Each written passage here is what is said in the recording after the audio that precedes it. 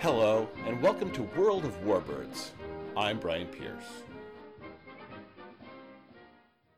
I initially started producing this podcast as a COVID project, and to fill a need I thought that the podcasting world was missing. Simply looking at each warbird as a distinct entity from conception to museum. I wanted to listen to that kind of show, and it just wasn't out there, so I made it myself. If you enjoy the program, and it fills a part of your day, whether during a drive or listening to the, in quotes, airplane news with your kids, please consider supporting. It's super easy through PayPal at WOWB17, and you will get a shout out. Thank you to Stan L. Marcus, Alan Bieber, Greg Side, and Russell Goff for their recent help. And especially Dale Longmire for being a longtime super supporter. Okay, let's get on to the show, which is a suggestion from Matt Robertson in the UK. It's taken a while, but here it is. Design and development. Some warbirds are generalists and end up doing many tasks. I was recently revisiting the Beaufighter episode, and it amazed me once more just how this one aircraft, with modifications, could be a fighter, bomber, night fighter, torpedo bomber, and rocket ground attack plane. But on the other hand, some aircraft are designed for a very specific purpose, and the Mitsubishi J2M Raiden is one of them. For much of the war, Japanese naval aviation had the offensive purpose of reaching out and projecting power over the wide ranges of China and the Pacific. If you look at the A6M0, the D3A Val, the Mitsubishi Nell and Betty, and the Nakajima B5N, known as Kate by the Allies, these were all designed with that in mind.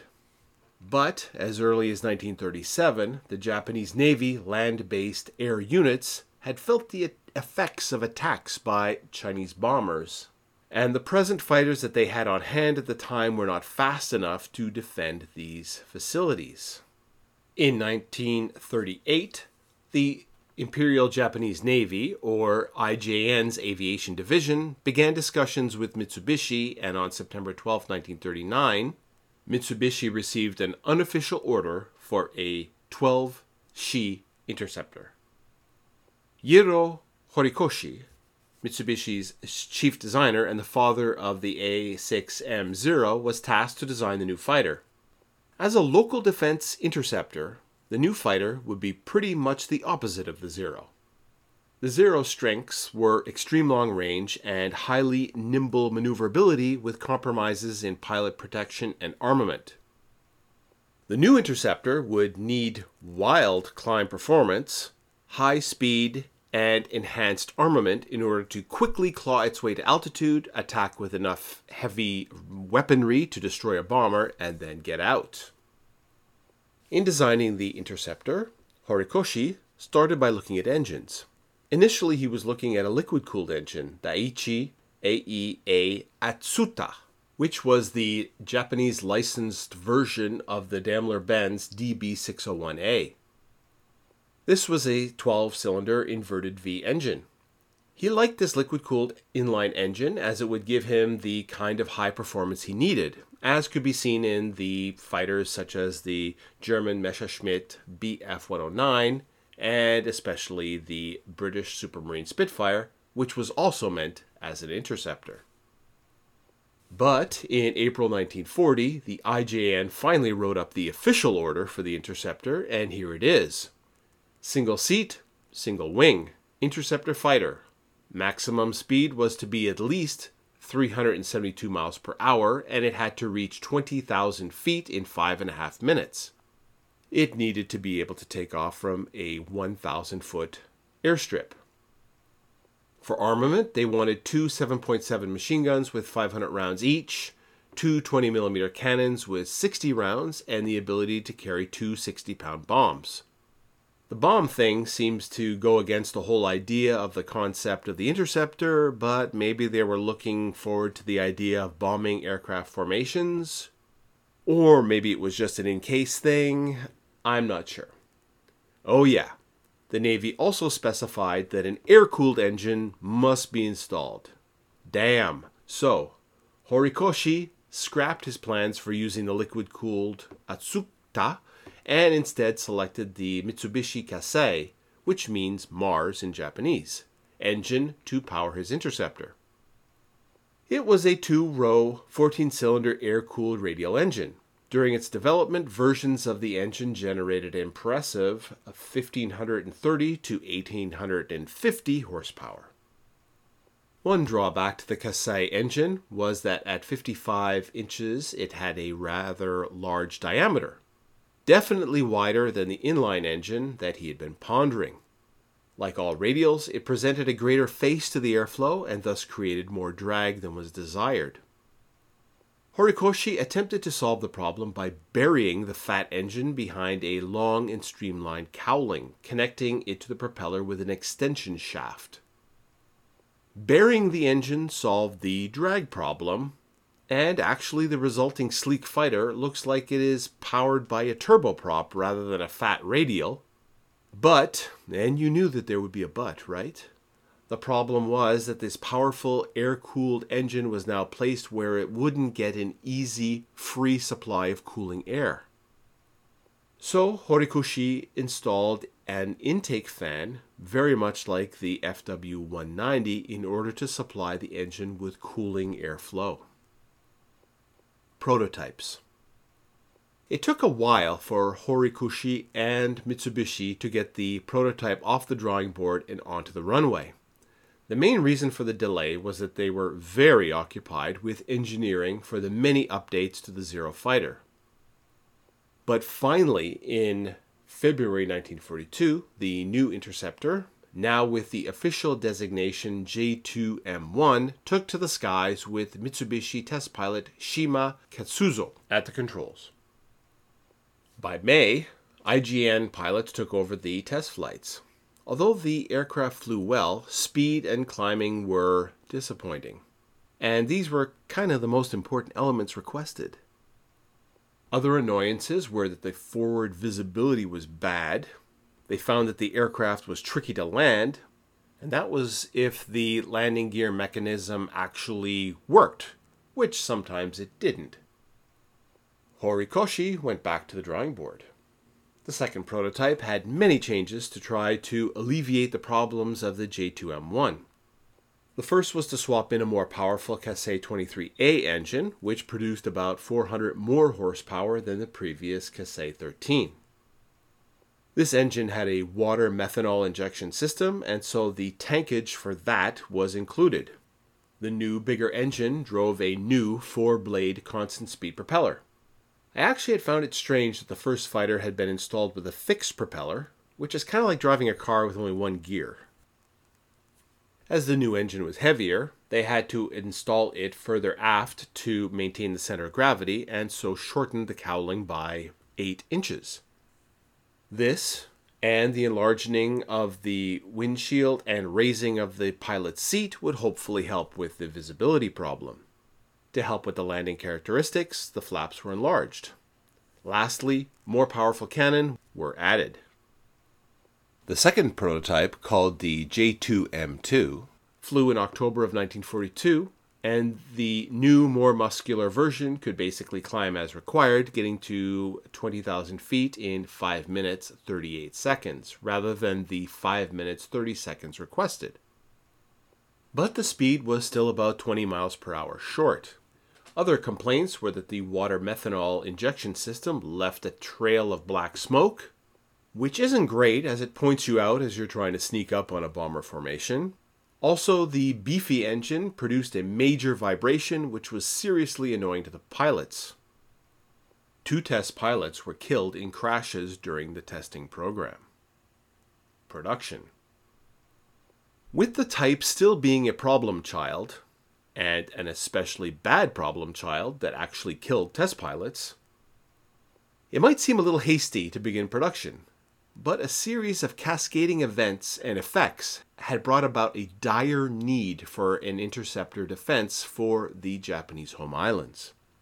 On the 18th of April 1942, the Japanese capital city of Tokyo was subjected to the audacious air raid by U.S. Army B-25 medium bombers, known as the Doolittle Raid after its commander Jimmy Doolittle. Rather than do little, this raid actually did a lot. Although the material damage caused by the bombers was pretty light, it did reveal to Japanese leadership for the first time that their island country could be vulnerable to air attack. In order to try to eliminate this vulnerability, Japanese forces attempted to throw up a wide, long-range barrier of Pacific Ocean space to protect their homeland. The Battle of Midway was one of these attempts, and unfortunately for the Japanese, it was a failing one.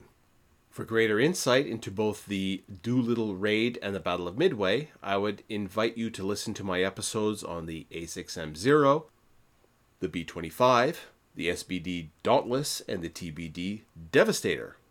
So these two events, plus knowledge of the impending threat of the B-29 super bomber, brought about the need for an interceptor fighter to help protect the homeland.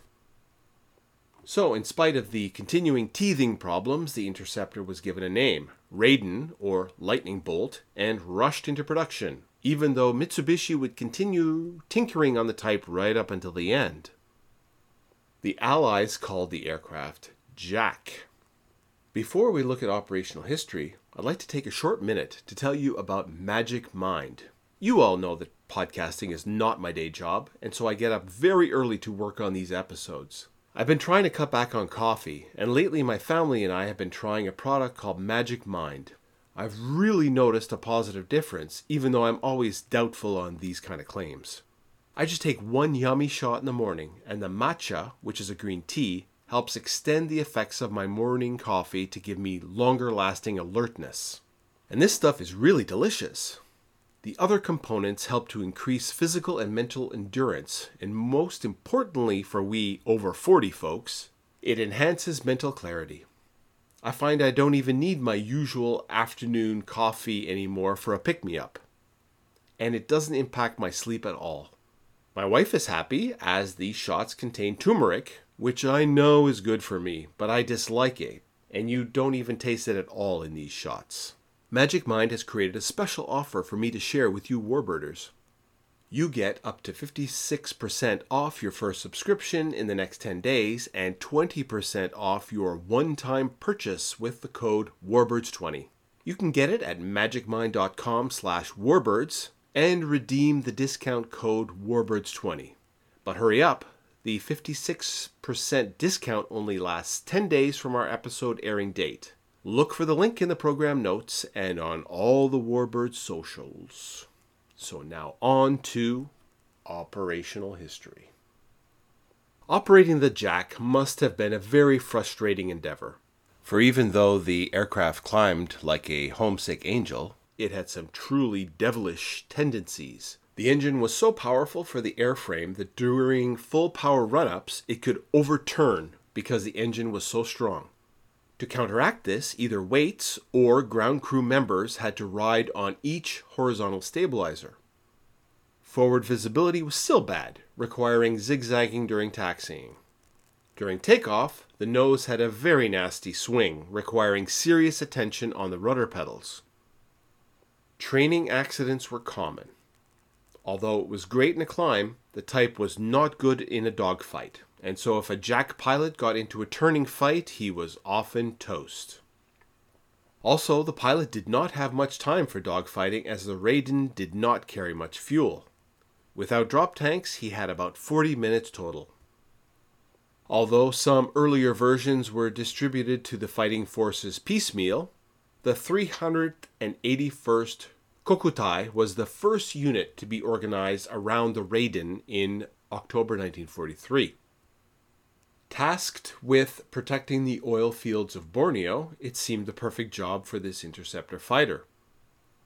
It must have been truly maddening to the pilots and leadership when, after 4 months, only 10 Raiden had been delivered to this unit, which was supposed to be operating with at least 36. Additionally, in January, during a gunnery training exercise, That engine vibration problem that we had discussed earlier caused the failure of an engine mount. The loose engine disintegrated the aircraft and killed the pilot. Due to this accident and delays in obtaining new machines, the 380 first traded in whatever Raidens they had for Zeros. If the Raiden was supposed to be the Japanese Spitfire, then the American B-29 raids were their Battle of Britain, and it should have been their finest hour. Although the Raiden units did get kills, they were operating at extremes. The B-29s operated at such high altitudes and speeds that they were very difficult to intercept, and then have sufficient fuel to actually attack. Depending on what direction they arrived, sometimes the Raiden pilots would have insufficient fuel to get back to their bases after the attack, and they'd have to bail out. At least they were over friendly territory. At the extreme altitudes, the Raidens also had a drop of performance, and although Mitsubishi built 2 experimental models with turbo superchargers installed in the side fuselage of the fighter, they could never get it to work properly. Another experiment was to sometimes install an oblique-firing 20mm cannon in the rear fuselage that would rake the B-29's belly as the Raiden flew underneath the bomber. If they could get properly positioned for a firing run, the Raiden's 4 cannon could and did definitely bring down B-29s. The usual attack technique was to approach from head-on 3,000 feet above the bomber formation.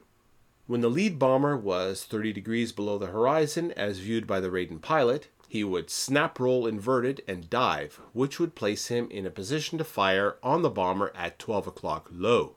Bringing down B-29s was not easy though, and reading over battle reports from the various Kokutai tasked with protecting the homeland, I see that often 1 or more B-29s in the mass formations would be reported to be killed, but many more would continue on, escaping trailing white smoke.